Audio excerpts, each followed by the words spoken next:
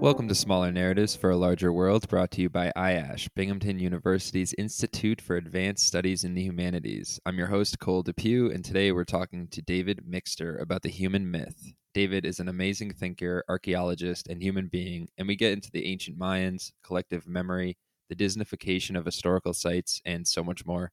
So without further ado, here's our show. All right. How are you, David Mixter? Great to have you. Yeah, I'm doing well. Really happy to be here, Cole. Awesome. So, would you mind telling our listeners a little bit about yourself? What do you do? What do you study? Yeah, so I'm a research assistant professor, faculty member here at Binghamton University in both the environmental studies program and the Department of Anthropology. But I'm actually an archaeologist by training, um, coming out of a sort of anthropological archaeology background. And sort of broadly, I'm interested. I mean, my field research is in Central America, in Western Belize, working on sort of pre-colonial Maya societies. Um, but generally, I'm sort of interested in the dynamics of how people inhabit space, and particularly like long-lived, long-occupied places and spaces, like cities that are lived in for hundreds and thousands of years, and just the really complex dynamics that come about from the very fact that people are building and rebuilding and recreating spaces over really long periods of time. So, when did you get into archaeology? Because I feel like every kid is into that, and then they sort of forget about it. Yeah, well, I mean, I was really more into paleontology when I was a kid, all Oh, about cool. all about dinosaur bones. Yeah. But yeah. So, but no, so I got into archaeology like in a pretty sort of typical, standard kind of way. Um, I took a class when I'm my first year as an undergrad, Mhm. um, and it was a small sort of seminar course about sort of freshman seminar. So all freshmen, all of us Mhm. like baby faced, unknowing, impressionable youngsters on the Aztecs of Mexico, and we really the professor was an art historian, a woman named Mary Miller, who's a very distinguished Mhm. professor, art historian, and it it we really sort of dug very deeply into like who the Aztecs were, what they did. The Aztecs are sort of interesting because they're like this new world empire that Yeah. rose and existed for honestly for less than a century, a very short period of time before the Spanish arrived and totally mucked up the new world. Um, and it was so cool because we combined like looking at both sort of the material, the visual um, record, right? Mhm. Art, architecture, that sort of thing, and the archaeological data, like from sort of more like houses and occupation contexts and stuff like that, and then also like the documentary record from when the Spanish arrived, and also some indigenous sources as well, to the extent that they exist, on in order to sort of interpret those more oblique data sources. And it's really cool sort of reading about like from Frere Sahagun and like his like I don't even know how many. I don't even remember anymore how many Yeah. volumes, but a huge number. This like documentary tome that he sort of recorded about Aztec life and ritual and anyway, I was hooked. Yeah. Um, is the sort of short of it. That's so Um, cool. I- Last show I talked to a speculative poet. Her name is mhm, Akua Leslie Hope. So she writes futuristic poetry, kind of mhm. reimagining the myth of the future. Sure. And I think this is so cool because we're talking about the past. So, is there any particular reason you're attracted to the past? Do you find it romantic, or do you learn about yourself from it? Like, what is it about the past? Yeah, I mean, I think sort of that romanticizing of the past is why a lot of us get into it in the first Hmm. place. Yeah. But I can't say that I really think about it that way anymore. Oh. And like to me, uh, the past is important, and certainly the past in the context that I'm dealing with is important for two reasons. One is like I think it really is important just to kind of create a documentary record Hmm. to the best we can of what the past looked like. And I think that's particularly true in non-Western contexts. So Hmm. like, where I work in Central America, where historical documents are much more limited, right? And then a lot of them are sort of massively biased. Like Hmm. like Yeah. like I was talking about Frere Sahagún. Like when you're talking about European friars recording the history of indigenous people, like there's kind of Conflict of there are definitely interest. some biases and translation issues there Yeah. that you have to filter through as you're trying to sort of see what they're understand what they're saying. Um, and archaeology is cool because at least the data is doesn't possess those biases. Hmm. We still have to be careful about the way we interpret those data, but to me that in and of itself is very important, providing a past to people whose past has been stripped from them by colonialism. That's um that's so yeah cool. Yeah, kind of rescuing a history from being hijacked yeah and destroyed. So, could you tell us a little bit about where is Belize and the projects you're doing down there? So the project I'm working on down in Belize is located in Western Belize. It is an Mm. ancient Maya site called Aktun Khan, and we are we're interested in like lots of different questions, but the project kind of emerged out of an interest in what the origins of hierarchy look like in the Okay. area. Hmm. Um, and because the site is pretty old, it dates back.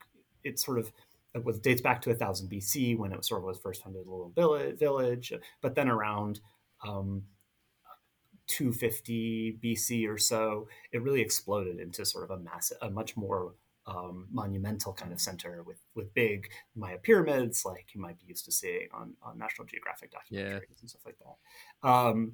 But my so I sort of came onto the project when it had that focus. But my own individual research, it's a big collaborative work, so lots of us doing different kinds of stuff. Hmm. My individual research started to kind of focus much more on um, the end of time at the site, and in particular, like uh, around 800 AD, so 1,000 years later from Hmm. this kind of benchmark when the site kind of booms.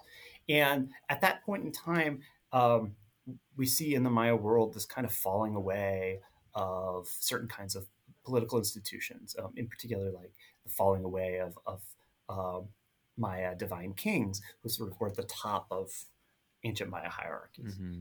And what's interesting about Aktun Khan is after that sort of boom, the site went through like a kind of period, a really sort of low period where it wasn't sort of an important political center, it was kind of subordinate and poor and these kinds of things. But then at this moment when like this institution of kingship is falling away, the site has a sort of regeneration and regrowth. Which is cool. And they build new architecture. They build sort of big platforms. It seems to be sort of more inclusive kinds of decision making structures. Hmm. A movement towards just like more inclusive ways of doing things, which is interesting to me. And at the same time, they're kind of like stealing stones from all the old pyramids and buildings that were across the site. Leaving like these really kind of just like piles of rubble of the stones that sort of used to fill the platforms that these pyramids and temples and administrative structures sat on. So there's this new kind of cool administrative center that's linked into like all of these old households and families that have been living around the city for 1,000 years. It probably some of them, and yet they're like administering they're coming together and gathering at this sort of new administrative civic space, but it's amongst ruins. Like it's Hmm. literally amongst ruins. And so like, this is where my interest in kind of these long-term cities and the long-term, you know, um, occupation of spaces looks like. It's like, how do you imagine living in a space where you have ruins all around you? Hmm. How do we imagine what that experience might have been like for these folks? How can we sort of situate their life experience as well as the choice to do this, right? They didn't have to build this new civic architecture right there in the middle Mm. of this old center. Like there's plenty of empty space, plenty of farmland that they could have chosen to build this new thing. Like we don't, this old city is like whatever. Like let's go build something like totally new. They didn't have to make that choice, but they did. They wanted to anchor what they were doing within the old sort of urban kinds of contexts. That's something Yeah. so foreign to I think a lot of Americans, like Euro American or anything like that, because you'll go through a main street in an old town and there'll be a colonial house from like 300 years ago and it's a landmark. Right. And people preserve it. We're kind of protective about certain past. It kind of gets grandfathered in. We don't like old stuff, but we like really old stuff. So like, if it survives that window. And I went to Rome once, and there were just these beautiful pillars, and I don't even know, structures and sculptures. And I personally felt comforted by that. I felt more human. I felt a part of a longer story, Mhm. which I think was it felt anchoring, walking around it. But like indigenous cultures to America, they definitely changed the environment a lot, but they didn't leave a lot of these huge structures, like stone structures that will last for a long time. And I think that's kind of a big reason why a lot of people don't. It's hard to remember that those people lived here not very long ago. I mean, even Binghamton University. There's Native American populations that were there a couple hundred years ago, and it's just like not top of mind kind of thing. Yeah. I mean, but also today, right? I mean, this is still indigenous land Right, that right. where Binghamton University is. We're within on the historical lands of the Onondaga Nation, which Hmm. still exists as a sovereign nation. Up, you know, in a much more restricted sort of territorial zone, but Hmm. further north of us here. And there are still indigenous people who live in these communities in these environments. It's important to sort of not forget that. It's not like it Right, was 200 years ago. I mean, this is present right. history. Mm. Um, you know, and and I mean that's part of why I really like working. I mean, that's part of working in the Maya world is that actually we do have these huge stone structures. Yeah. We just don't think about them in America because they're not, they're a little bit more distant. They're Hmm. very foreign feeling, right? They're Hmm. sort of like these stone cities in the jungle. If you go to Yucatan and I mean, our exposure to for a lot of folks' exposure to Yucatan, right, is going to the beaches along the Maya Riviera, and maybe you go see a site at Tulum or you go see Chichen Itza. And I mean, those are monumental sort of exemplars of Maya architecture. But, you know, the great modern day cities of Mexico and Central America are built on old indigenous capitals. Hmm. I mean, Guatemala City was once Caminal Huyu. Mexico City was once Tenochtitlan.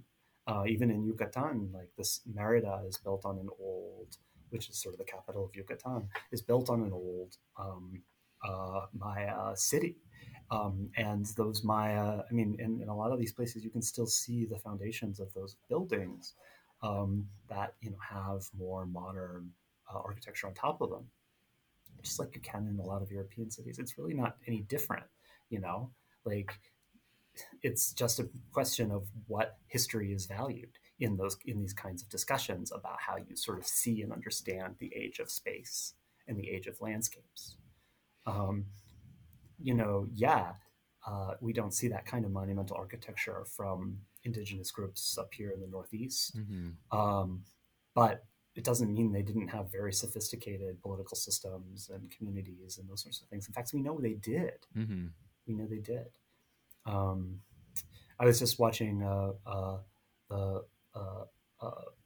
discussion around the launch of a new book yesterday. Hmm. It's a book called Dawn of Everything that's by uh, an anthropologist and archaeologist, David Graeber and David Wengrow, and they talk about and trace out how like European ideas of freedom Hmm.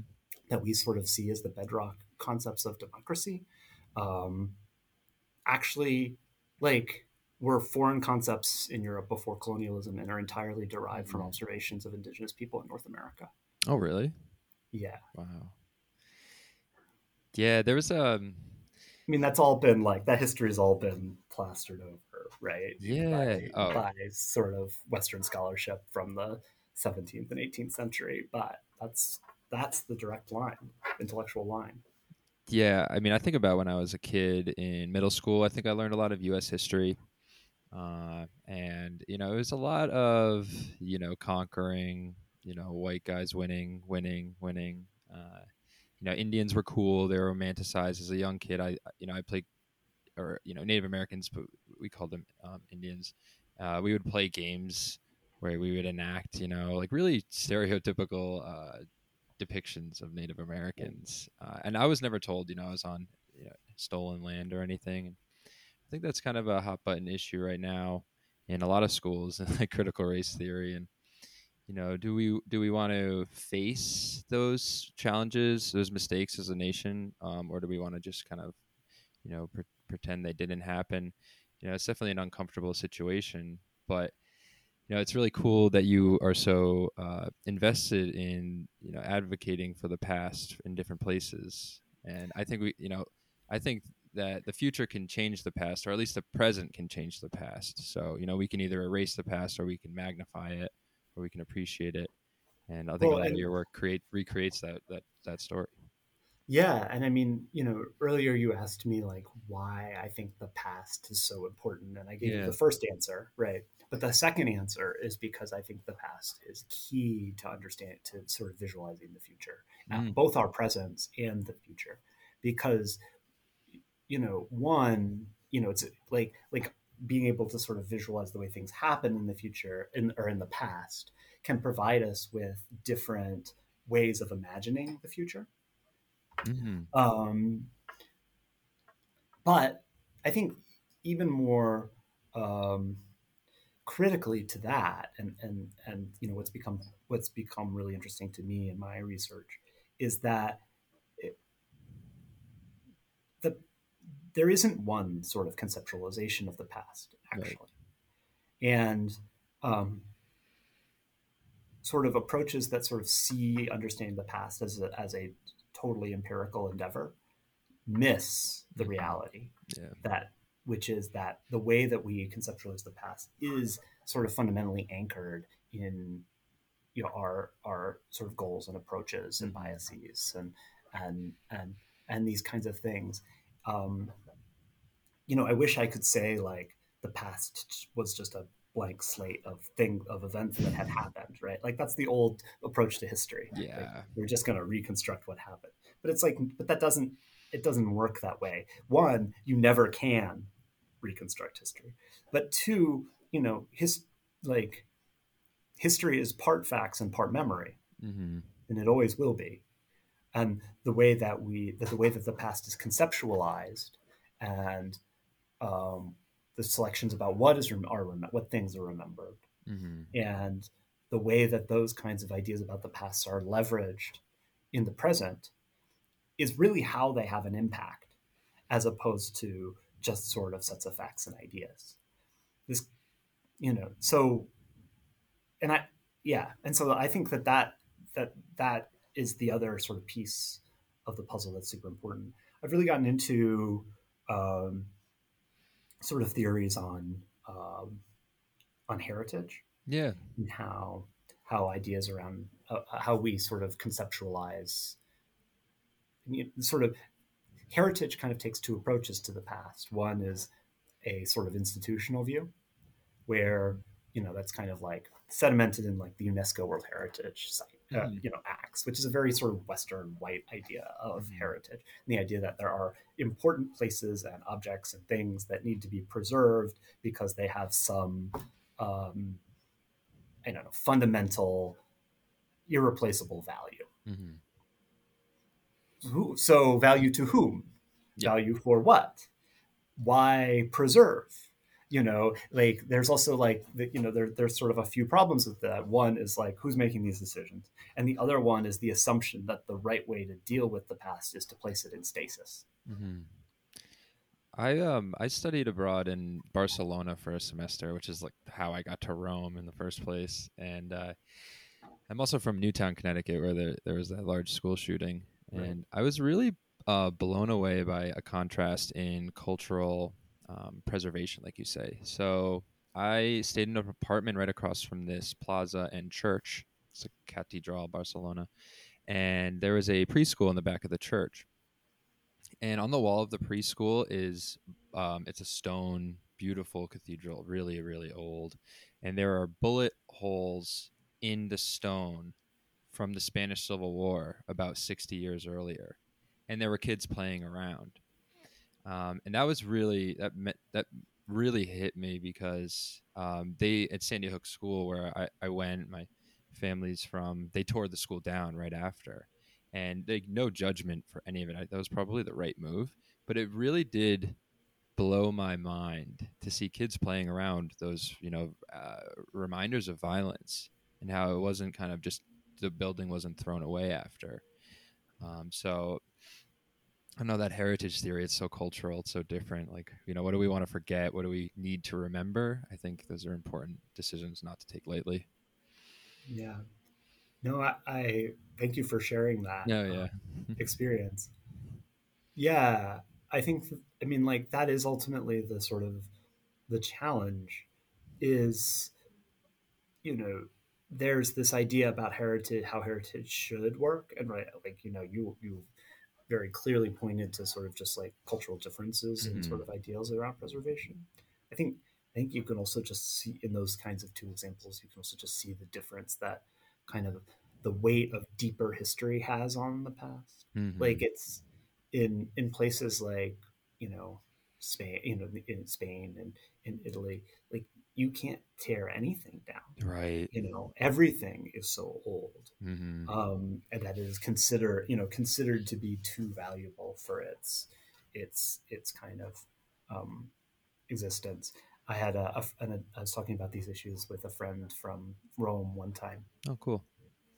and she we were talking about just like changes to the landscape. Actually, we were talking about it in the context of like um, uh, fascist architecture from Hmm. World War II and before World War II. That was, there's just like tons of buildings built in Germany and Italy in Yeah. during those eras.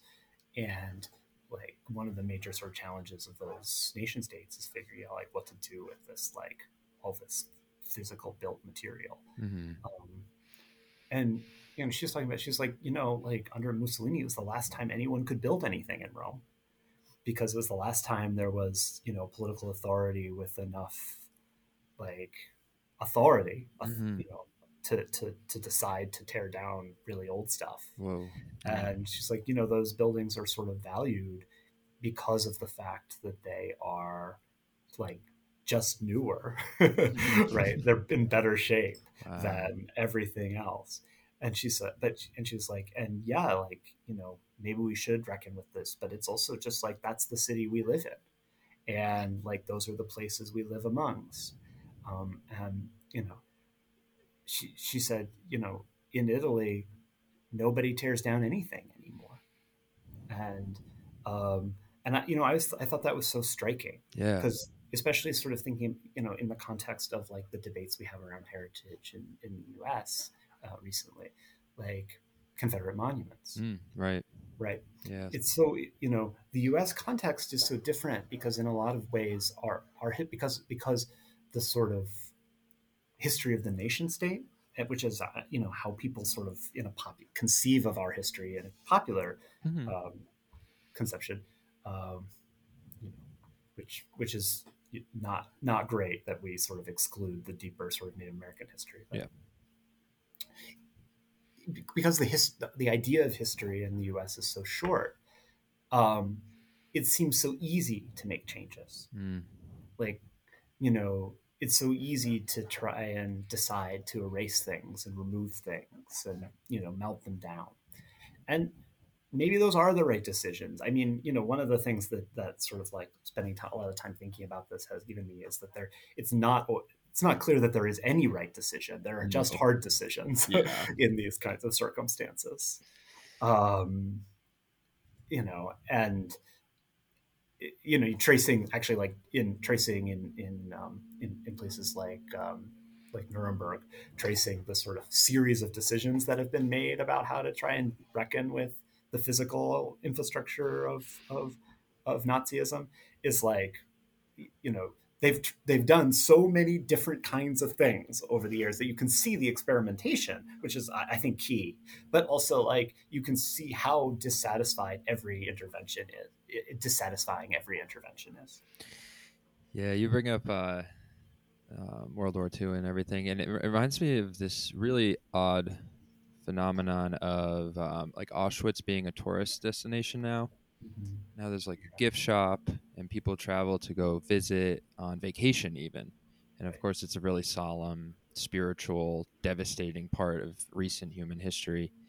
But it's still like the gift shop, and is it I don't know, just like tragedy tourism, or is it something it's so important to see? I think it is. I think it's a little both, like you say. Like I don't, you know, I don't mind that people go and see it. I personally would, I think, go there, but it's almost like, why would I want to go see that? Is it like the same thing as me thinking of it as a movie or a story now because it's so far like away in a sense. There's this like Western idea of time as an object, and the past is far away. It's Yeah. so far away. I could never get there if I wanted. The future, next week, is so far away.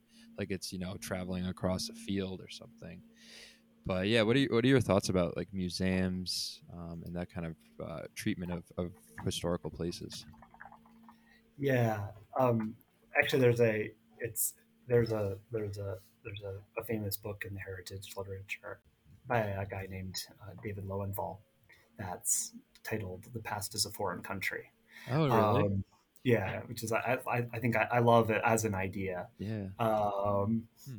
like like you know, in a lot of ways, like the past can be very familiar and you feel like you know it, but Mm. in a lot of ways, but that's just like, but then I think those I think when the past feels familiar, all that really tells you is that you haven't thought about it enough.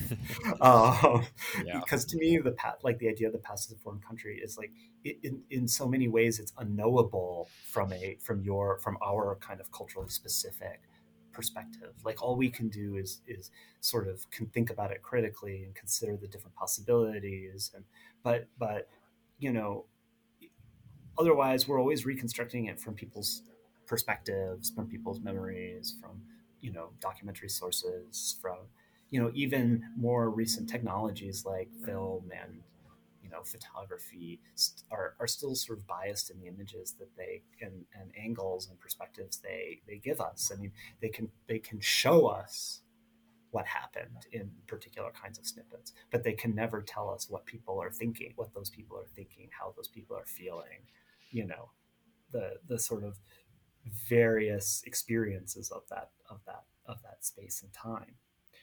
Um, it, to get back to your sort of question, though, Hmm. so I mean, I haven't. I'm not going to claim that I've spent a lot of time studying the Auschwitz example in particular, Hmm. which I think has a lot of particularities that are important to Yeah. consider. Um, but this is one of the major tensions of kind of cultural heritage and the treatment of cultural heritage, which is um, that it, like everything else, the decisions that are made are situated within the sort of authorized and institutionally expected way of treating things, Hmm. which are cast within like the sort of all-encompassing nature of our capitalist kind of society. Mm. Um, so just to kind of like break that down like a little bit Yeah. more, Thank you. um, like why do we need gift shops at these kinds of Yeah. solemn sites? Like you can think about the importance of sites of violence in terms of like as pilgrimage sites, right? Hmm. You've got to go, you want to go, it's important for people to see these places in order to remember them. um, it's important for the Holocaust to be thought about and Hmm. remembered and contemplated, particularly in the face of like attempts to create alternate strains of history Right. that deny its existence and you know deny the motivations of those who perpetuated that violence and those kinds of things. On the other hand, we as a modern society seem to be incapable of you know of avoiding an opportunity to make a buck, right? I mean, Yeah. to put it really bluntly, right? Oh, yeah. Um, Mm. and the pressure, there's a lot of pressures for those things kind of happen, right? Like heritage sites have staffs, Yeah. and they have administrators, and they have um, people who spend time cleaning, Hmm. people who have to upkeep the space, curators who have to make sure stuff doesn't fall apart, um, people who are designing exhibits, and that all has to be paid for. And so you have to sort of like there's this inevitable linkage between the sort of presentation of heritage sites and the necessary means of any kind of institution to be able to support its survival. Um, and those are hard pressures, and those are hard pressures for kinds of institute. Those are particularly hard pressures for the kinds of institutions support who are trying to present these very very violent and very very difficult kinds of pasts to the public.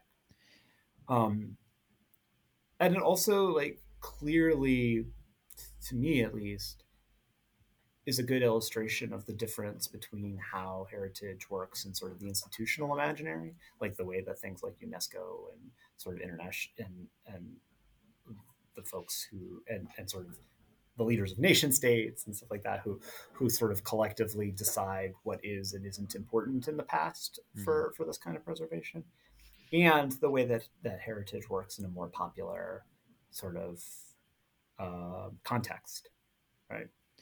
There's so much, yeah, so much involved in that idea of the gift shop, because I understand, like, there are employees, and I think that's a very practical aspect of it. I also think the idea of the gift shop as like to spend money to have a souvenir, Mm. is it feels harmless, but then it almost feeds into this idea that, okay, so I have an expectation of what I'm going to see when I go to Auschwitz, and I need to see that. Mhm. I need to be wowed, or I need to just see the things that I've seen in movies, maybe. And I wonder what kind of pressures there is to recreate a version of it that is appetizing to people. So it almost turns into a theme Mhm. park, and for lack of a better way to put that, I mean, they do this at national parks like Yellowstone, where they'll make the herd of buffalo go to a certain place so people can see what they want to see. They want to see the buffalo in the field at this time of day, even though it's completely fabricated. And I think you mentioned to me before when we spoke a collective memory, and I wonder what the pressure is of collective memory to justify the way we think of the past, by kind of recreating the past in that vision. Yeah, I mean that's so tricky. Mm.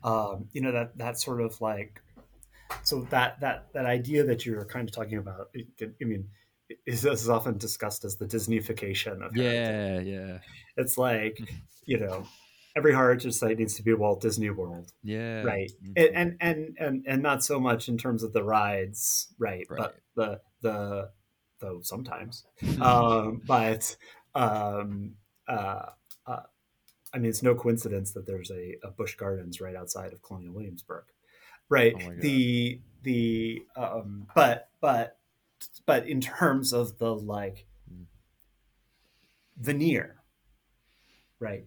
The shiny Yeah. presentation, or let's go with glossy is a Hmm. better word. Oh, The yeah. glossy presentation, the uh, the kind of glossy brochures, the everything is clean and just so, the, you know, manicured lawns and landscapes, even if it's a place that wasn't necessarily famous for like lawns and landscapes, Mm-hmm. the um yeah, I mean, the staging, right? You were talking about the buffalo at Yellowstone, Yeah, the right? photo Like, ops. You need a yeah, the photo op. photo ops and Yeah, the staging, yeah. and um, it's something that heritage professionals really struggle Mm. with, both in the sense of like, both kind of the way that I think you're insinuating in terms of the sort of worry about authenticity, Mm-hmm. and like, are we, there's this constant sort of question about, are we presenting authentic experiences? I mean, it's a cool question. What does that Yeah, even I know, mean, right? right? But It's tough. um, but like that sort of authenticity issue, well, and that's the sort of challenge that heritage professionals often have, right? Because there's this tension between the sort of the sort of authorized notions that these sites are places, that heritage sites are places to show off and be seen, and sort of do certain kinds of cultural and identity work Mm-hmm. within society, and the sort of heritage professionals vision of them as much more nuanced and complex places, typically, that actually were the locales of lots of different kinds of experiences, um, and may or may not fit within the sort of authorized sense of what kinds of heritage are important. It's because it's not just about the forms of presentation, right? I think like forms of presentation is important, but like there are certain kinds of places that are preserved in these ways. Mm. You talked about sites of violence, which is Yeah, definitely like the kind of thing like um, Auschwitz, but also like battlefields very yeah, Gettysburg. often, right? Gettysburg. Yeah. Um, but you also, the other kinds of places are like big, monumental kinds of locales, right? Like, Niagara Falls. yeah, sure. Well, so from a natural perspective, yeah, things Okay. like Yeah. Niagara Falls. I was thinking like Monticello, right? Oh yeah. Like the great manor houses of like founders. I mean, Nice. in England, they talk about like in Europe, you see like castles and Yeah. abbeys and Oh cathedrals and yeah. like this kind of thing, right? And um, you know, uh, and in Europe, they talk about sort of English manor houses, right? There's this whole sort of like, I mean, this is I think familiar now to a lot of people because of Downton Abbey, Mm-hmm. but there's this all of these old English manor homes that used to be the homes of sort of like of the social elites who couldn't afford to actually upkeep these landscapes anymore, and so they sold them off to become tourist destinations. And basically, like, there's just all of these English Wow. country houses that are set up for tourists to see them effectively, and many of them are held by the government now in what's called the National Trust, Mm-hmm. right? Which means it's a formalized, officially sanctioned idea that this is the heritage of our country. Are these like big elite mansions? But whose heritage, right? Right. So I mean, because these are the kinds of houses that were only lived in by a very very small percentage of the population, and even and most of them were living there in forms of service, and yet nobody's looks at the goes into the servants' quarters, right? Like everybody, it's the beautiful rooms and the paintings and the furniture and like this sort, and the gardens and that kind of thing, right? That becomes important. Why? And in contrast, like when we think about heritage, we're not like thinking about like coal mining villages, right? No. We're not thinking about like dirty fishermen's wharfs, right? Like everyday kind of experiences that actually were the paths of most people. Why, right? Like that's sort of an like there's it's not just so there's this like the Disneyfication is like the commodification of the culture, Mm-hmm. but that also points to the preservation of certain kinds of things that are amenable to that kind of commodification. Yeah, I wonder what like nostalgia has to do. it's just a few human phenomenon. It's just like a rut that so many people fall into is remembering the past better than it was. Like, no matter like, and I think for me, I think of it as anything. It's kind of why we think things are going to go better than they are going to, and we think things went better than they did, but we always think the present is worse than it should be for some reason. But recreating it, I think memory is often considered like flipping through your old photos, but it's so different. It's more like it's got a dream hint to it because you're creating and perceiving at the same time. So I think of my childhood. I have memories of my childhood. If my mom said, "Hey, do you remember that time that you almost broke your toe?" I would probably say, "Yeah," even though maybe it never even happened because I just recreated it in my head as something, and it's no different than any other one. It's just so strange with the nostalgia, like you say, the romanticization of our cultures. Yeah, and I think it's even, yeah, like I think that kind of nostalgia is a big part of it, right? Like Yeah.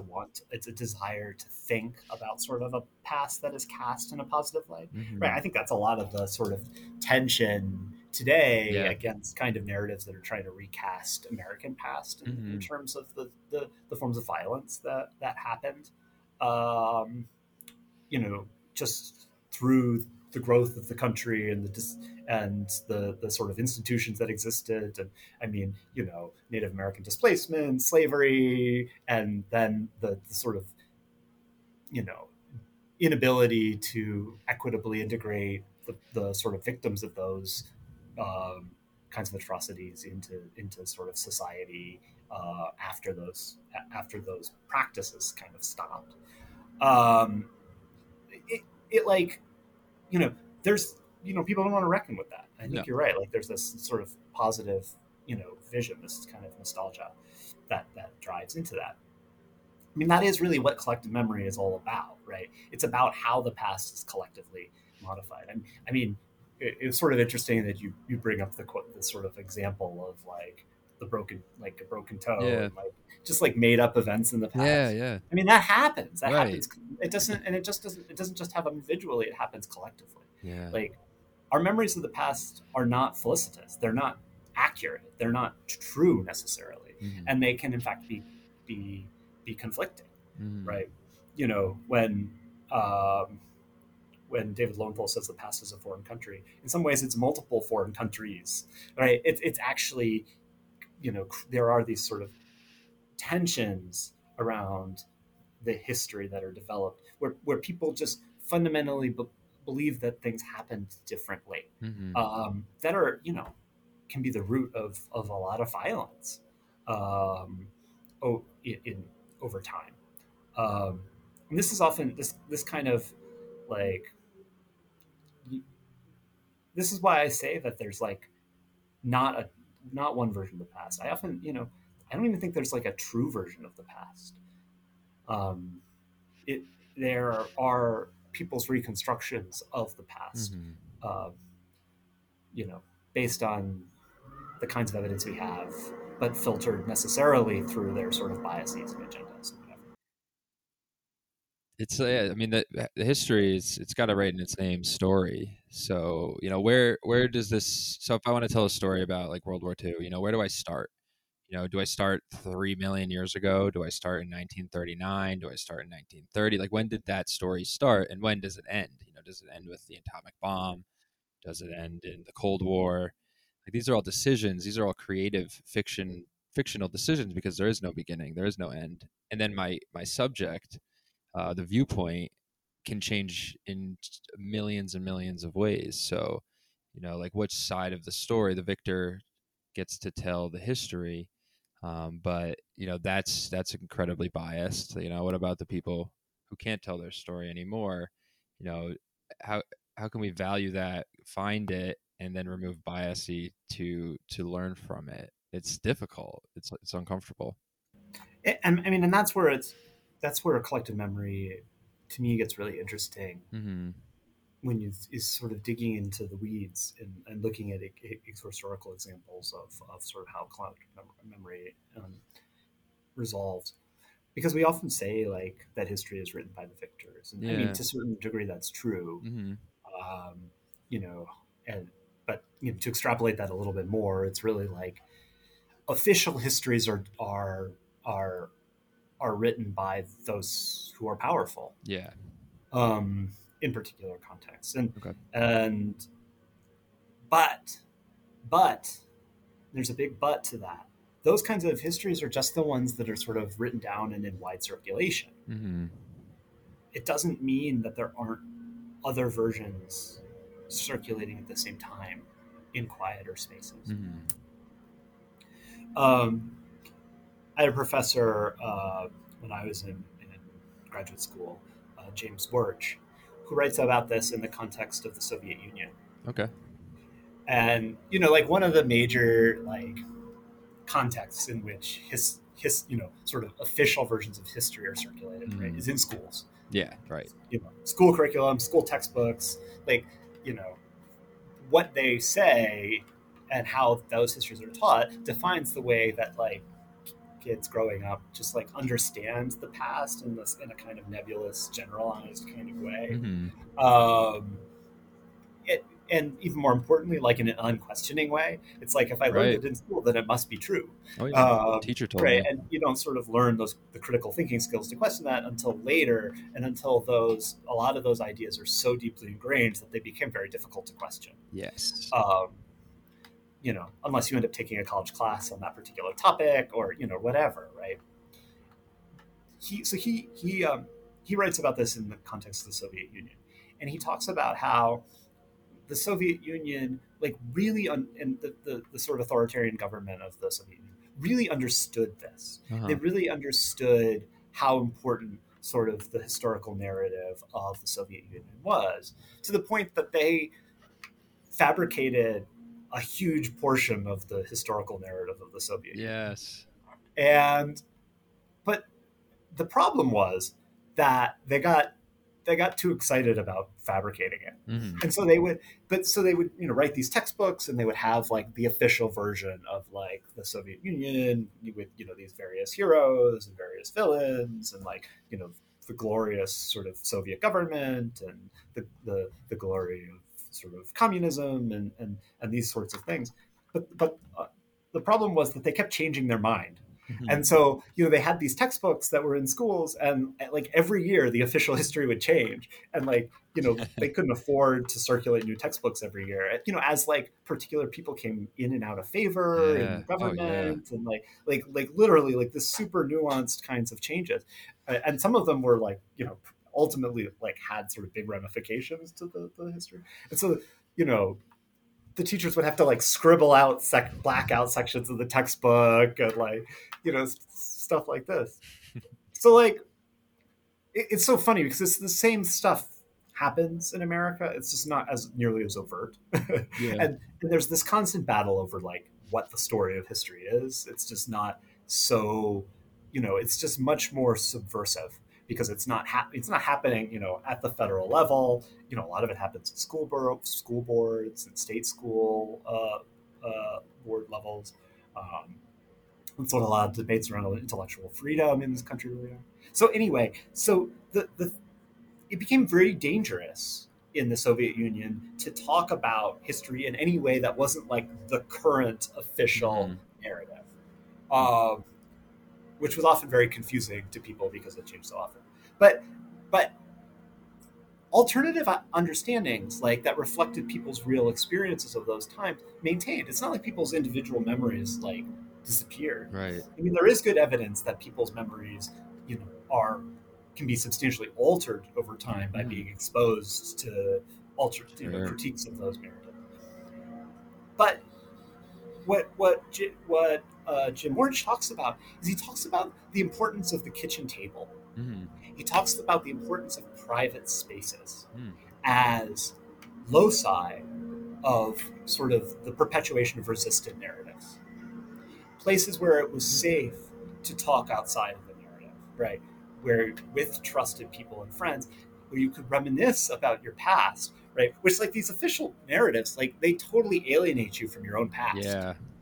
in a lot of ways. And so there's but the places where those of alternative narratives, um, and you can't even really say if one is more true or not. I mean, it's pretty clear that the official narratives were not true, but even these resistant narratives are filtered through people's experiences and and personal relationships to those past. But they, regardless, sort of directly resisted aspects of the official narratives that were sort of passing through, and remembered about people's relations who got sent to internment camps and labor camps, and remembered like these sort of moments of violence, and remembered these kinds of like things that were not allowed to be spoken of otherwise. Mm-hmm. And that happens, I think, all the time. So as much as history is written by the victors, there are always alternate strains running through history. It makes me think of this really cool kind of, I don't know, phenomenon, I guess, but it's like this idea of new traditions. So it just today in modernity, 2021, internet, AI, like Moore's law, things are getting crazier and crazier. Globalization, climate change, pandemics, everything. It brings about a lot of existential dread, lack of security, and there's a new market for traditions.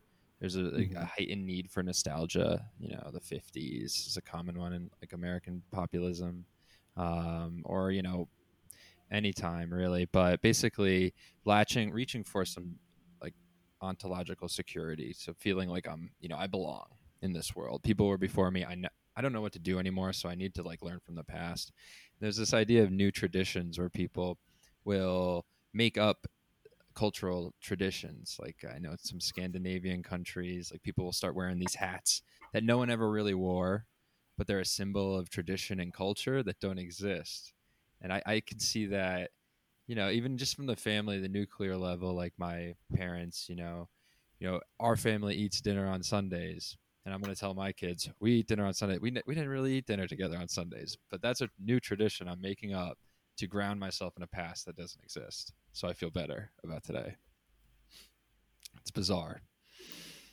Yeah. Yeah. No, and I mean, I think that's right. Like people crave this kind of anchoring, Yeah. and I mean, there's actually like a whole literature on not just like new traditions, but like how, uh, you know, sort of post World War II, really, we've become really obsessed with memory and the Mm. past, like Yeah. as a sort of global society. But I mean, I think really particularly sort of white Western society Mm-hmm. more than anything else. Which is in a lot of ways attributed to globalization and sort of displacement of people, and you know, eh, both by choice and not by choice. And then more recently, like just the fact that you know everybody's moving around all the time. I mean, neither you nor I live now, and in the places we grow up. No. And you know, I don't know about you, but I mean, I grew up in Southwest Florida, which wasn't where either part side of my family was from, and I'm Yeah. never going to go back there, and I'm probably never going to live in the same city as my parents ever again, or any of Right. my family outside of you know, my wife and my kid, my nuclear family, and which is just so different Mm-hmm. fundamentally than the sort of historical experience of life. And when people move, there's always been a need to sort of develop strategies for sort of identity building and this sort of thing.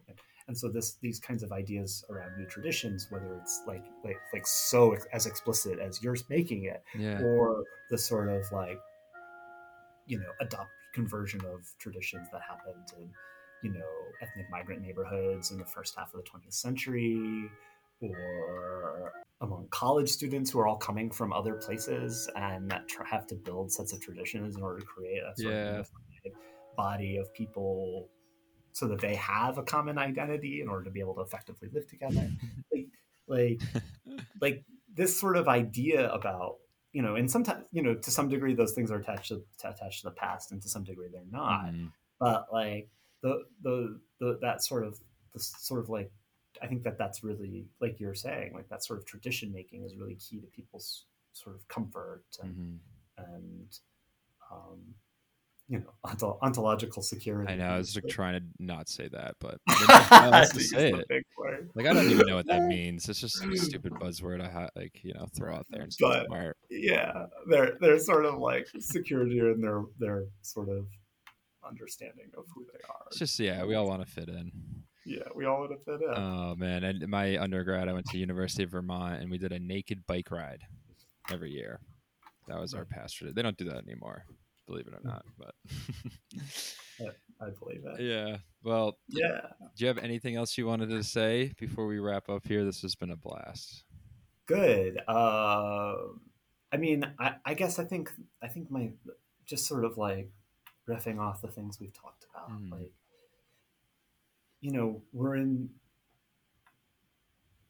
the sort of things we're talking about, like not to be too dramatic, but and I sort of always feel a little weird saying these things because my context is my actual research is on the ancient Maya, and Mm. like in a lot of ways it's sort of an esoteric kind of anchor point. Mm-hmm. But one of the things that's really interesting to me is how that sort of anchor point has taken me to sort of like looking at these major global sort of problems and challenges. And that always gives me, like, thinking about this past always gives me this kind of interesting anchor into these ideas. But like what's so like what we're really talking about is like the flow of information, Mm-hmm. right? And how ideas are, how history is created as a sort of monolithic kind of concept, Mm-hmm. but then how information flows around that in order to modify, propagandize, politicize, um, those kinds of the sort of capital T truth of the past. And the reality is that our senses of the past and our feelings about the past and our emotions about the past and the way that those sort of manifest in discussions and the way that those can be leveraged by powerful individuals and governments and um, loudmouths and other characters like that is it is in a lot of ways the story of many of the greatest of the challenges of our time today. Mm-hmm. Right. Trying to figure out who to believe and whose stories of the past are a problem.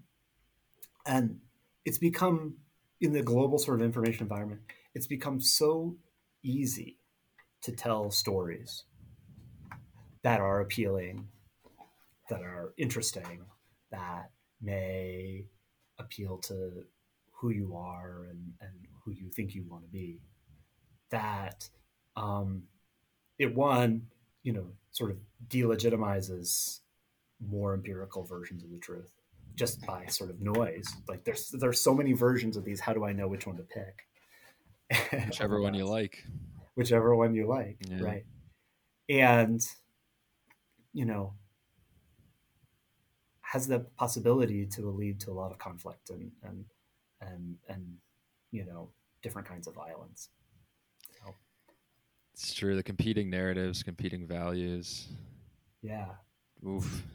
it's the competing narratives. Yeah. Well, But continue. but but on the plus side, Let's end with some hope. I'll cut that last I'm part. trying to enter some hope. I didn't really mean Can't for that end to be on quite so violence, negative. please. No, on the plus side, Yeah. one of the things I that the power on the flip side, the power of competing narratives is it also allows for um, sort of real, hopeful versions of the past to endure. Despite the crush Mm-hmm. of those who want to cast the past in agenda driven ways. Absolutely. This has been a blast. I could have kept going, but we try to keep it at under an hour. Sure. And this has been really fun. Thank you so much. Very like I don't know, nutritious conversation for me. I liked it. Good. Well, I had fun too, Cole.